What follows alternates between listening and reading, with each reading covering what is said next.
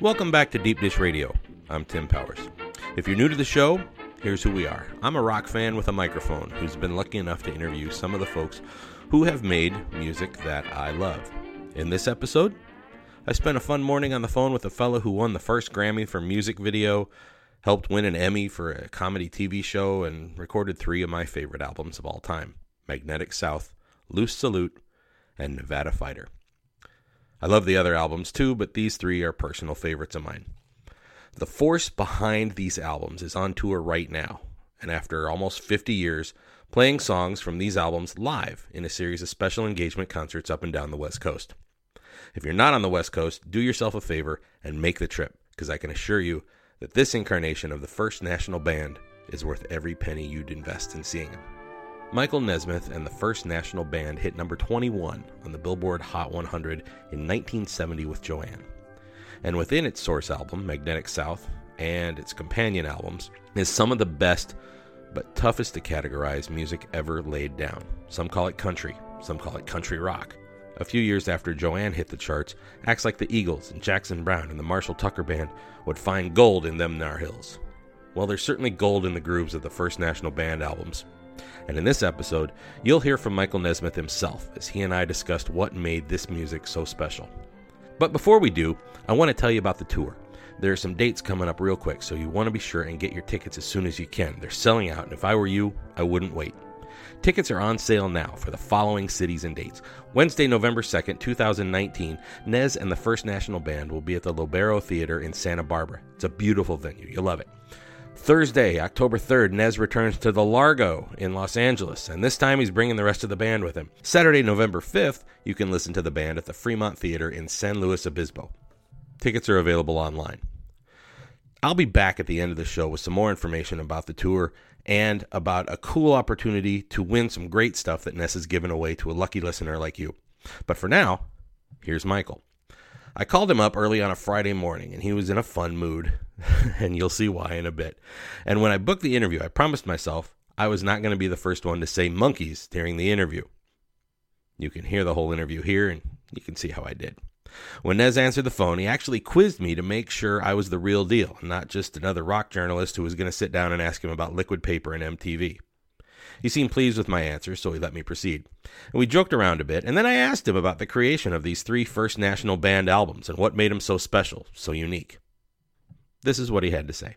The first time I got, oh man, we need to think of a name for this, Tim. It's got to be, but the first time I got a sense of what it meant to listen to music high, was when I listened to Loose Salute. And I was able to go back and unpack what Red had been doing all that time, sitting over there eating his medicated Jif. That's right. Apocryphal, by the way. And I realized, holy shit, this guy was from Mars. This guy brought more than just twinkle dust. He brought something else in. And I know it's funny, and it's particularly funny in a crowd and so forth, but I'm dead serious. I don't know that Red was from Mars, but the twinkle dust I know for a fact exists. I mean, it gets in your sheets, it gets in your underwear, it gets in your hair, it gets every place, and once it's there, the world takes on a golden glow. It's just, and I don't know how to describe it. I think, well, I'll try, but I think it has to do with the mellifluous sound of the pedal steel.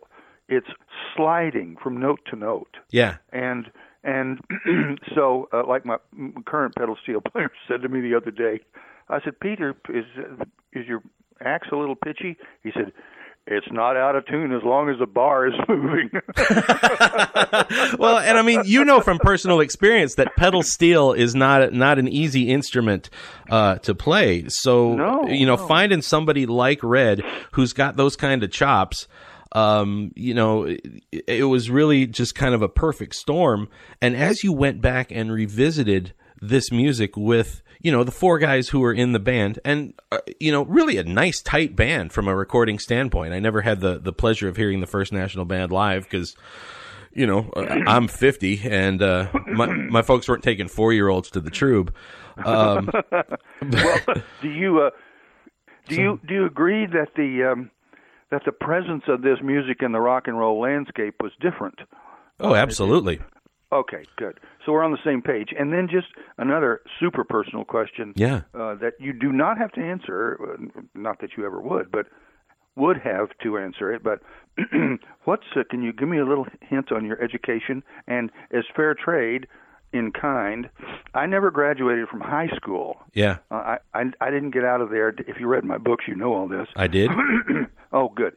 And I just, when I discovered, I kind of kicked around, the Monkees was a backward fall off of a cliff. Yeah. And I didn't know where it was going to stop. I hoped it would be in one of those cartoons where the dog or the horse or whatever it is, when it hits bottom, gets up and dusts itself off, which is a little bit like what I think I did. I just just dodged the cartoon window. Yeah.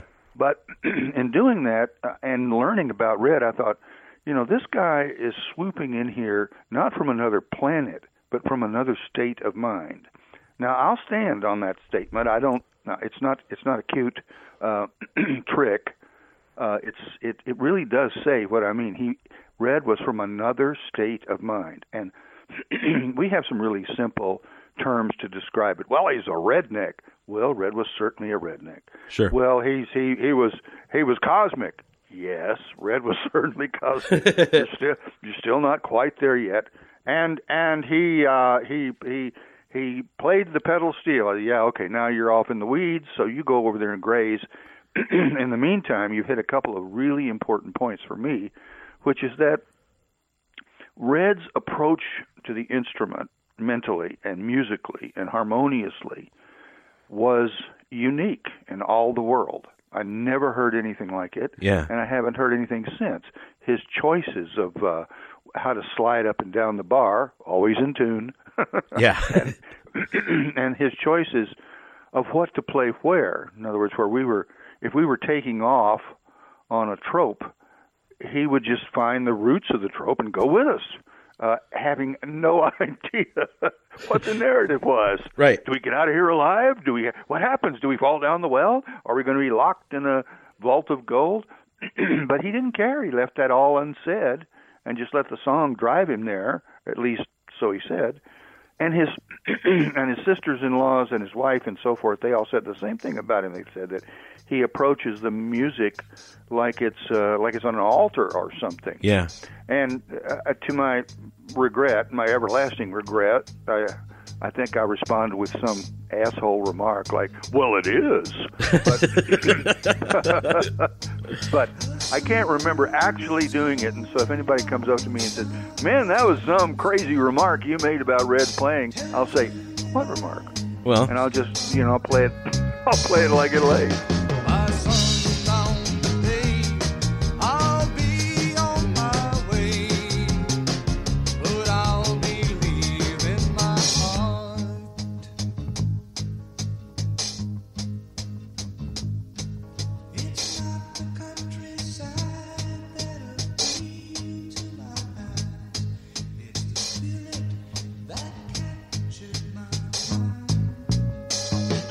But the things I've tried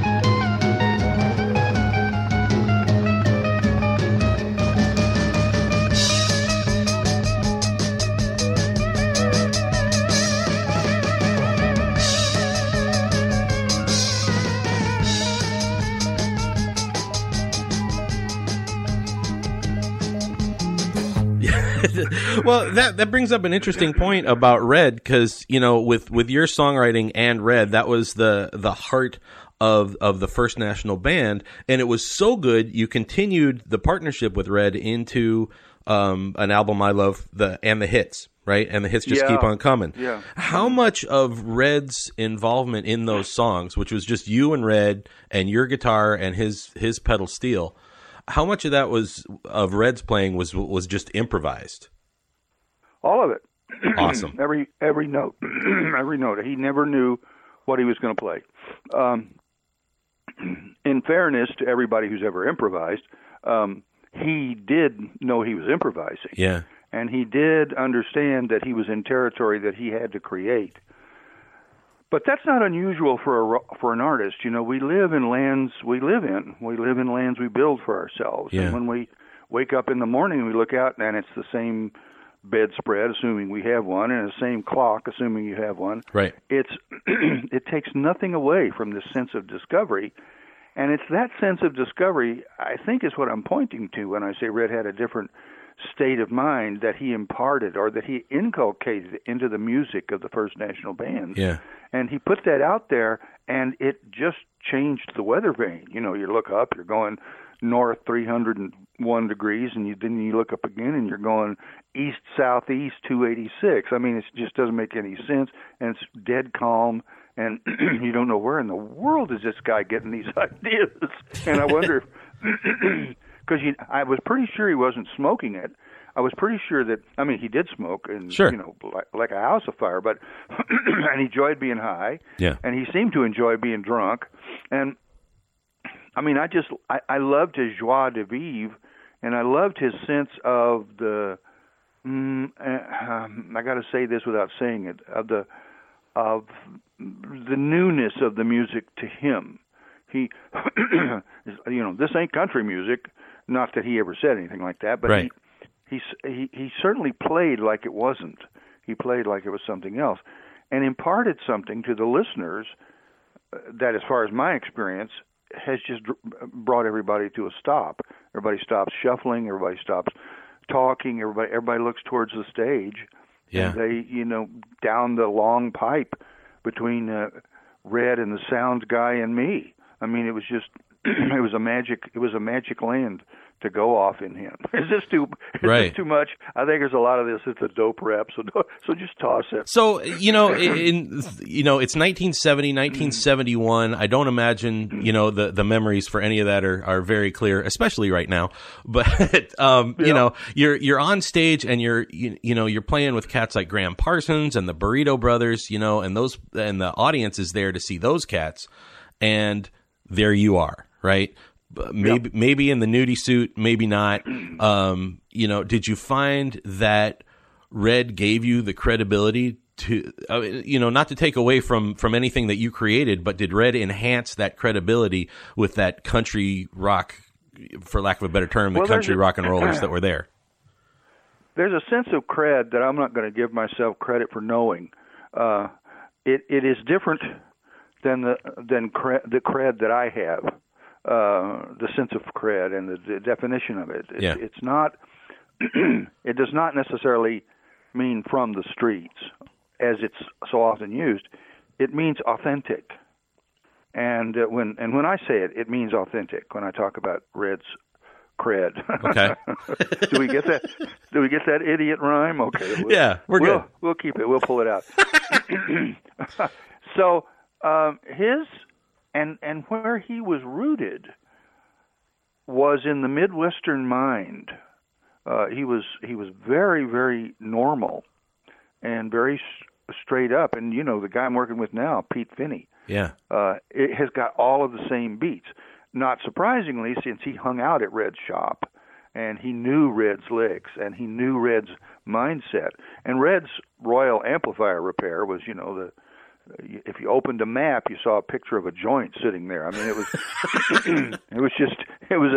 an incredible place to go and hang and get high and talk music and the future of music, right, and the future of electronics and so forth. It was a beehive of sort of wonderment for guys like me. and the people that played for me. I mean, my guitar players and everybody else. Right. And Red was Red was the unannounced but undisputed king of that world. And in my experience of that world, he was the king of it. He's still kind of the gold standard, you know. I mean, yeah. So you said, yeah. As much as you know the chops that Pete Finney has, and I'm certainly not taking anything away from him. He's filling capably very, very big shoes. What kind of challenges did you have and did you face while trying to reconstruct, you know, the first national band when you were putting it together? Well, I don't know. I may need to back up out of that. I don't know that I'm going to give you the whole definition that you just laid out there. Okay. But most of it I will, because there was, you know, I use the phrase sweet generous, but there was something so unique about Red's playing that it is ineffable. It's indescribable. I can't say why it's such. I try to point to a couple of touchstones. One is in Thanks for the Ride off of, I think it's off of Loose Salute. Thanks for the Ride was the one that had the shark hook in it, or maybe the fish hook, or the fantasy hook, the Disney hook. Some hook was in that song, and when Red started playing his little fill lines between what the rest of the band was playing, it hinted it. And I thought, wait a minute, what the hell is this? And I perked up. You know, I was stone smashed. It was a solid, you know, gravity-proof surface. And and I'd start listening, and I think, man, this guy is coming from something I've never experienced before. Yeah. And he was completely conscious. Completely. I mean, I was talking to him through all those things, and we were hanging out, and basically, as far as we knew, all we had was smoke and Busch Bavarian beer. And that seemed to be enough to do it. That's beautiful.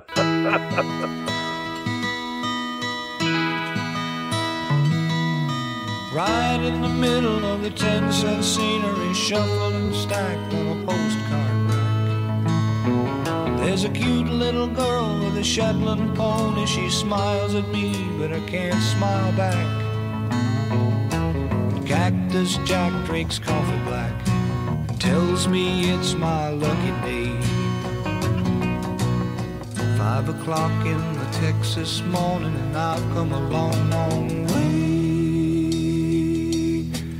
5 o'clock in the Texas morning, I've come a long, long way. She left me cold on a winter's morning, and cold it's been for a long, long time. She told me Texas was where she's going, and I came looking, but she's so hard to find. Cactus Jack drinks coffee black and tells me it's my lucky day. 5 o'clock in the Texas morning, I've come a long, long way. 5 o'clock in the Texas morning, and I've come a long, long way. Oh, I don't know just where I'll find her. Maybe the soldier with a suitcase saw her. She just said she was going to Texas for a little while. So I'm looking for a girl with light brown hair and hazel eyes. She's not too pretty, but a beautiful smile. She just said, well, I'm going to Texas for a little while.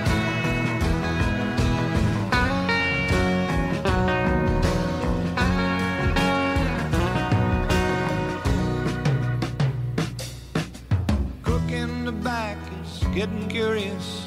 He asked the waitress where I'm from. She just says, well, I've never seen him. He's probably just a California bum. Cactus Jack, he says, that's right. So I walk out into the light. 5 o'clock in the Texas morning, and I've got a long, long ride. 5 o'clock in the Texas morning, I've got a long, long ride. Outside, the sun is up, and the wind blows me like a Dixie cup down the highway. What we're going to hear on the tour, coming up and down the California coast, are you? These are exclusively tracks from these three albums. Or are you gonna go outside of that and do maybe stuff from And the Hits and the second National Band album? Well, I think any place you see the congregation of the national bands, you can expect some of this music. Yeah. It gets wonky when.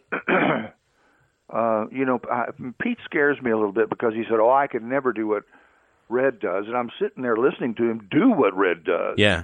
But you can't really talk anybody off of a ledge like that I know of, because it's a sense of I can't do this. All I can do is kill myself. And of course, that's the first notion you have to disabuse anybody of, and it dawned on me when I first heard Red's solo. The first time he ever played it. Yeah. And the thing goes quiet, and all right, we're clear. And I looked over at Red. My mouth was ajar. When is a mouth not a door? That's not exactly the joke, but fuck all of you people. It works, Nez. It works. Anyway, it was then, and I thought, how is he looping these notes together? This notation is indefinable, undescribable. You can't write this stuff down. Yeah. Or at least I don't know how to do it. I suppose there's some, whiz kid at Juilliard or at Berkeley that says, no, this is how you do it, and send something back, and the Berkeleyites go, yeah, that's it. But I can tell you that from standing up on stage and listening to Red play it, there's something in the pedal steel guitar that cries like a human being cries. Yeah. And it's a painful, it's a mourn, it's a moan, it's like that. And when you do it and you put it in the right place, it goes from a lament into just this soaring sense of gratitude for life. You think, however bad this gets, yeah, it's better than the alternative. And that is what Red really put on the map. He said, this is something this instrument will play. This is something Nesmith is singing about. This is lost love and, strange passages. Yeah. And if you play it there, it will sound like this. And then he plays it, and, your hair stands out on your head. So that was the first time it dawned on me, was Loose Salute off of Nevada Fighter, the first time Red ever played the solos. Yeah. And it defined those solos. Now, Pete sort of plays the same solo, and it has its own altitude, I have to say. I mean, there's not... he doesn't leave anything on the table for Red. Yeah. And Red took it all off the table anyway. And he was, Pete understands it. He knows what's happening in those moments where Red is crying or Red is laughing or but it's all spiritual. It makes no external sound other than the steel itself.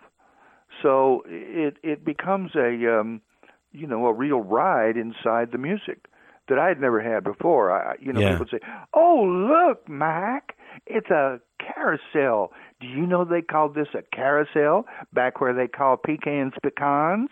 Well, this is a carousel. And if you get on there, you see this seat right here?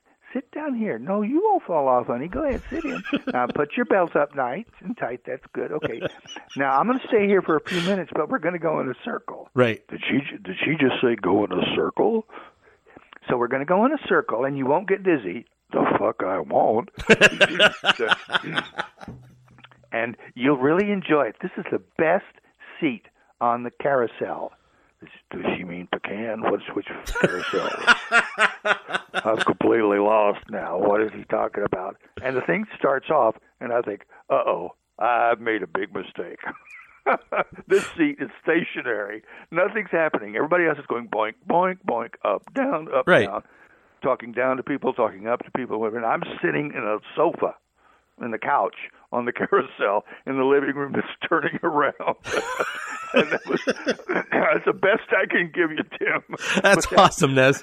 But it aptly describes those moments with Red, Yeah. And the half-drunk bottle of Bush and the half-smoked joint.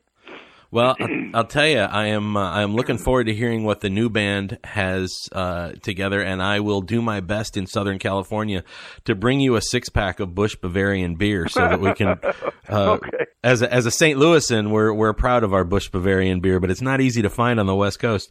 The new band. You've got Pete, right? Yep.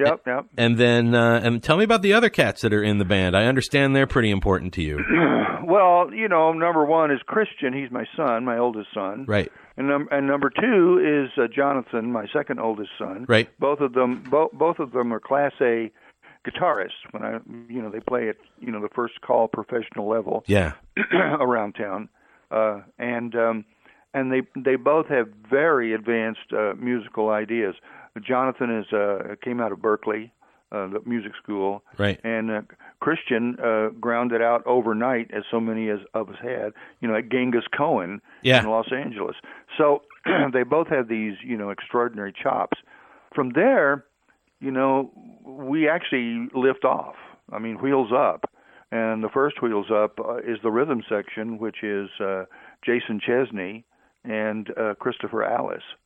And Christian said, these are the two best percussionists I've ever worked with, and now they are for me as well. I mean, I worked with some of the greats, and he was right in putting those together.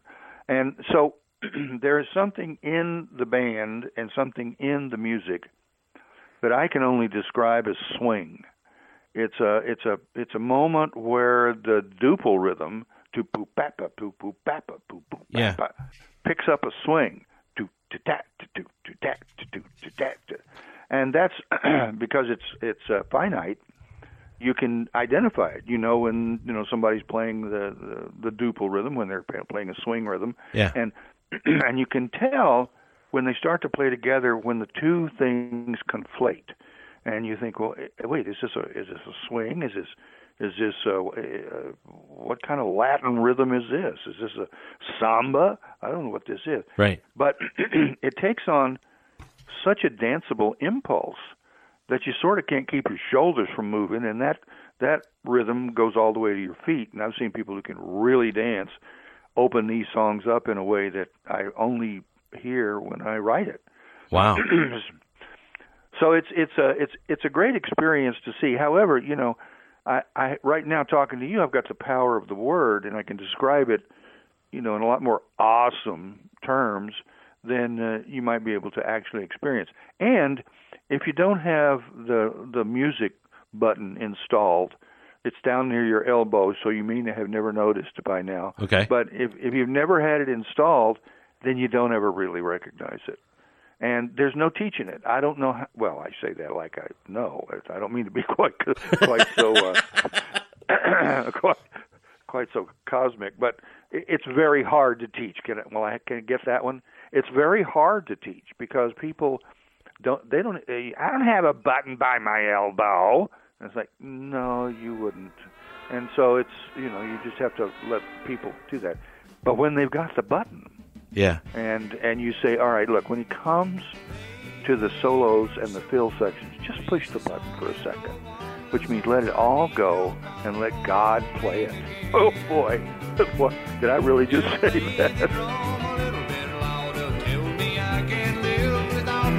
If I only listen to the band, listen to the band.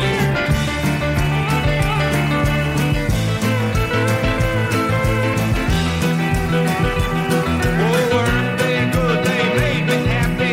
I think I can make it alone. Oh, mercy woman plays the song and no one listens. I need help. I'm falling again. He'll play the drum a little bit.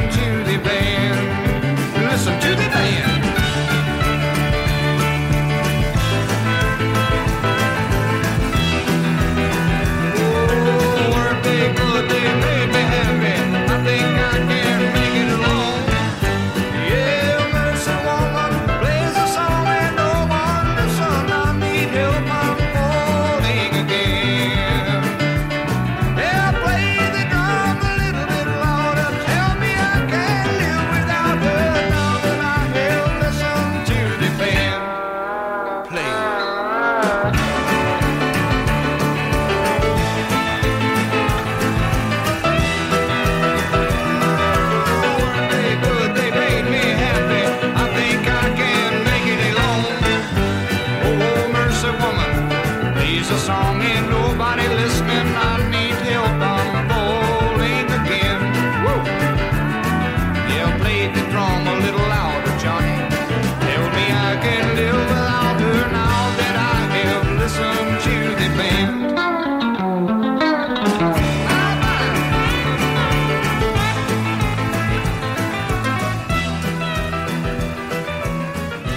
A lot of music, whether it's yours or whatever resonates with people, it is that transcendent, and I think that's what you're trying to lay down for me.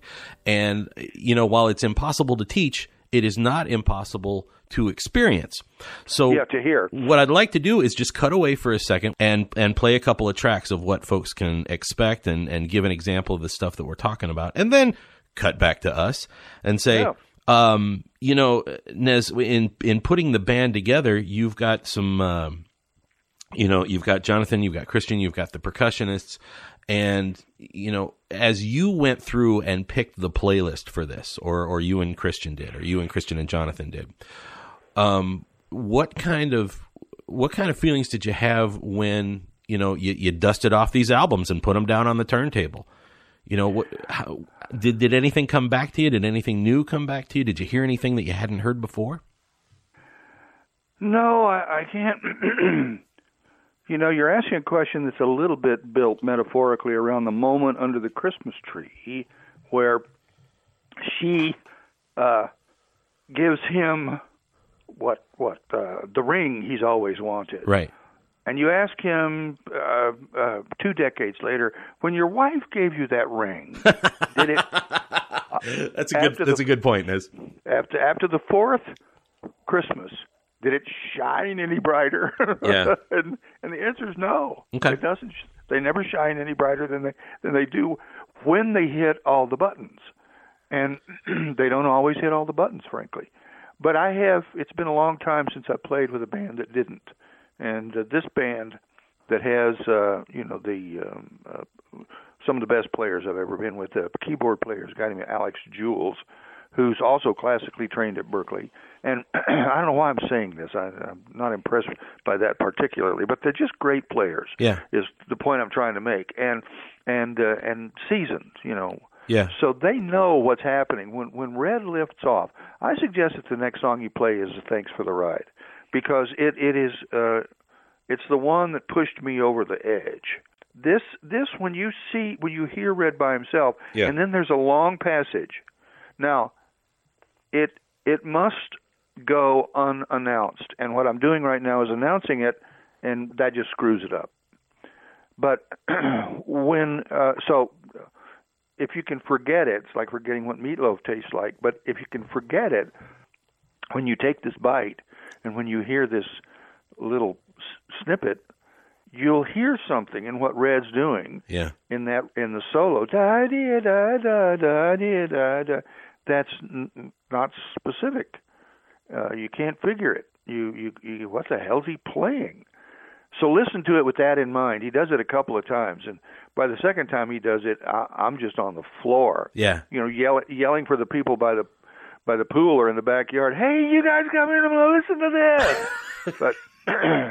but always completely unheard and unheralded and all alone, standing screaming in the doorway. Thunder rumbling, twice the size, echoes distant to my goodbyes. I'll just mosey on. Thanks for the ride.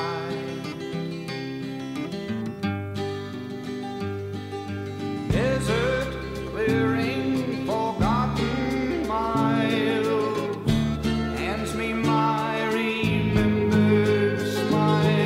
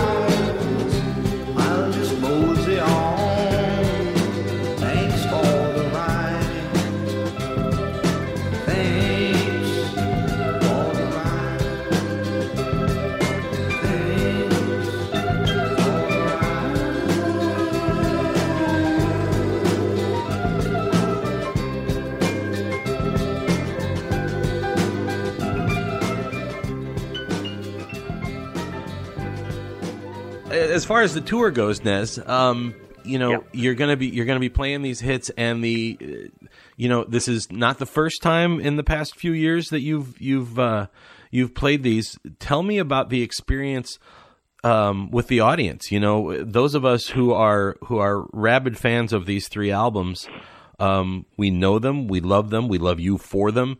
What kind of relationship do you have with the audience, if any, while delivering this particular set of music? Well, the way I understand an audience is like a standing wave.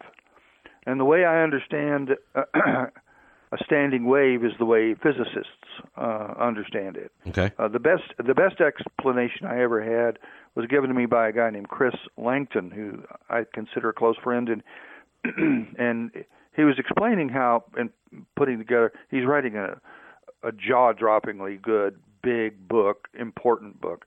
And in this, he introduces this idea of the standing wave, and in an effort to explain it to people who might not know, he unpacks and says, this is what a standing wave is. It's when the incoming sound wall hits the outgoing sound wall, it reflects. Yeah. And that reflection is the standing wave. And because when you come by it, if you're in a car on a freeway, it looks like everybody's stopped. But they're not. They're moving. But you just can't see the motion because it's inside the music. Is that good? That is fascinating, yeah. Okay. I mean, it fascinated me. I thought, do you realize what just happened? It was like, no. I felt like I was 4. And I thought, what just happened? Well, standing waves is when the reflection and no, don't do standing waves. Why'd I pee my pants? It's like that. It's so basic and so basic. I got other words, but I'm too stoned right now to come up with them. But the thing that makes it so basic, is that it's giving voice to something you and I'm going to suggest everybody else that's a human being, understands. We hear it, we understand it, we say, oh yeah, I know what that's about. And if it's about crying, then that's where we are. And if it's about jubilation, then that's where we are. And if it's about revenge, then that's where we are. I mean, it puts us in those moments.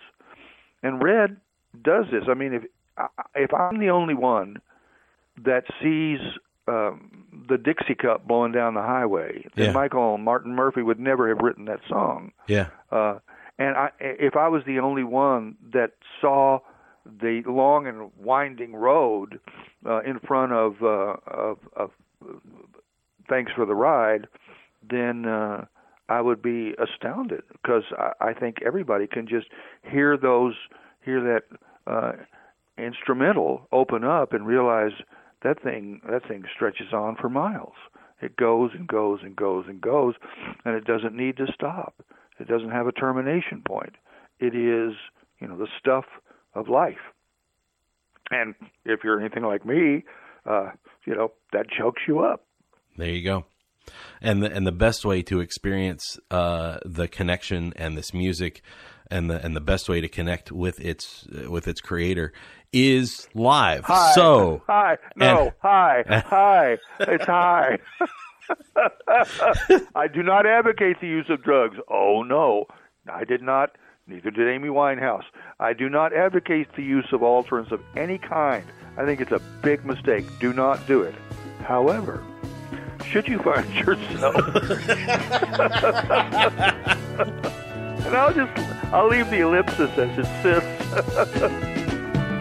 As you complicate things greatly, since you came into my life, old veneers and stately postures wax minute within your sigh, and the taxing way of adjusting to all the thoughts which you reveal only incites me to motion, while that's the crux of your appeal.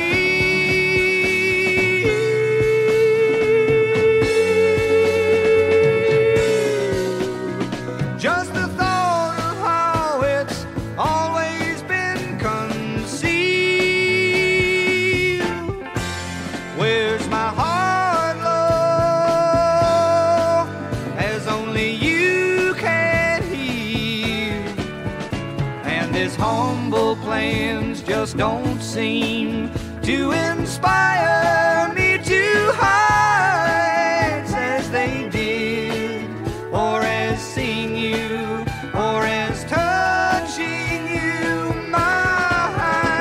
And the card that I should have sent days ago falls short of reaching you. Memories speak kindly now, but what can I do?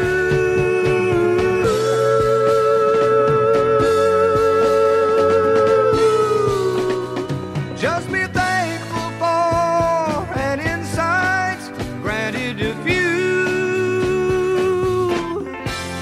and don't linger on what it might have meant to you.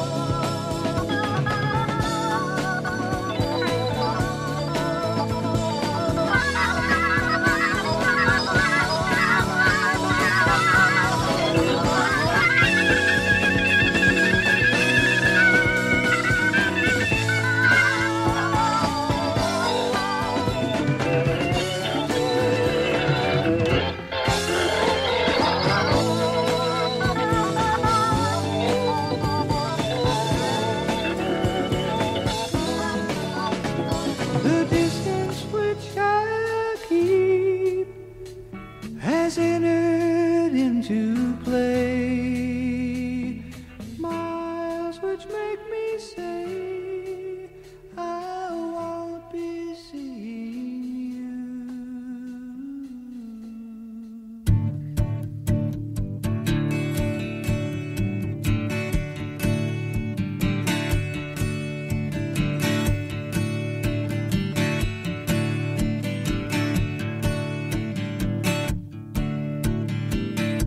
She was a lackluster lover who thought of another when I offered her my hand to help her in out of the rain. Then she became quite possessive when I gave her the message that I had to leave on the outbound at 10 o'clock train. She said, I thought you were stable and that I might be able to talk you into sticking around for a couple of years. I said, I roll with the flow wherever it goes, and it's rolling out of here. There was this didactic minister who told me of sinister things which would happen if I were to do something wrong. He spoke at length about brimstone and lives that were based on belief that the bad and the good were equally strong. That's why I think I undid him when I started to get him, 'cause he said, if you'll give me some time, I'll make it quite clear. I said I roll with the flow wherever it goes, and it's a rolling now.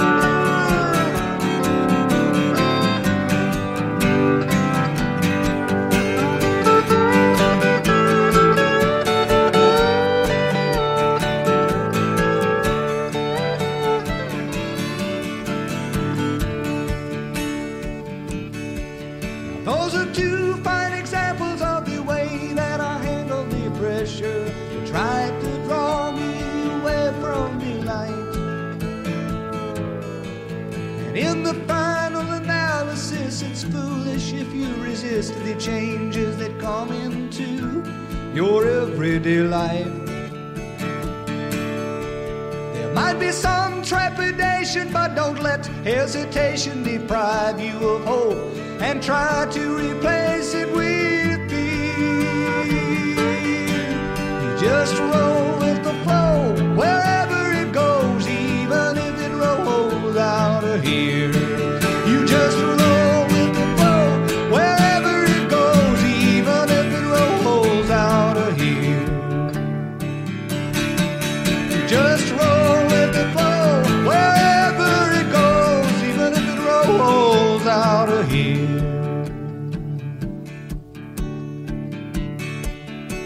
So that's a sample of some of the music you'll hear when you go see Michael Nesmith and the First National Band coming up the first week in October in Santa Barbara, Los Angeles, and San Luis Obispo. The theater in Santa Barbara is really nice. If you can make it, go to that show. Nez's autobiography, titled Infinite Tuesdays, has sold most of its initial press run, but Nez himself has the last 300 copies. If you buy one at Nez's personal website, it's called VideoRanch3D.com. VideoRanch3D, the number 3D.com. Every copy that you buy will come with a numbered card, and on November 30, 2019, Nez is going to draw one of those lucky numbers live on his Facebook page, and the winner of that drawing will get a $500 Video Ranch gift card, so you can visit Nesmith's website and buy up a bunch of his music and give it to friends and family who need to have their minds and their ears blown. Or you could send them this episode, I don't know. I'll tell you something else too. If you've always wanted to meet Nez, you got a chance. At each of the concerts in October, there are a limited number of meet and greet tickets available for each show. You can actually meet Nez, and while you're at it, bring him a can of Busch Bavarian beer. At each of the websites that are selling tickets to the show in Santa Barbara, Los Angeles, and San Luis Obispo, there'll be meet and greet tickets on sale there as well, while supplies last. It costs a little extra, but if you're a fan, it's worth it, right? And if you like the music you hear and you can't make it to the concerts, head over to VideoRanch3D.com and buy up a bunch of CDs. They have all of Michael's stuff there, plus some cool videos and some merch, and yeah, they even have wool hats. Thanks for checking out Deep Dish Radio. Hope you enjoyed this episode. I'm Tim Powers, and we'll see you next time.